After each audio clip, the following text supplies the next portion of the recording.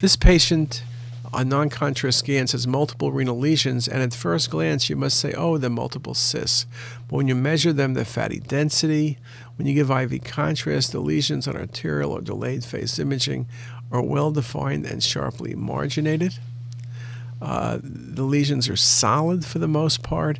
This is a classic example of bilateral renal angiomyolipomas.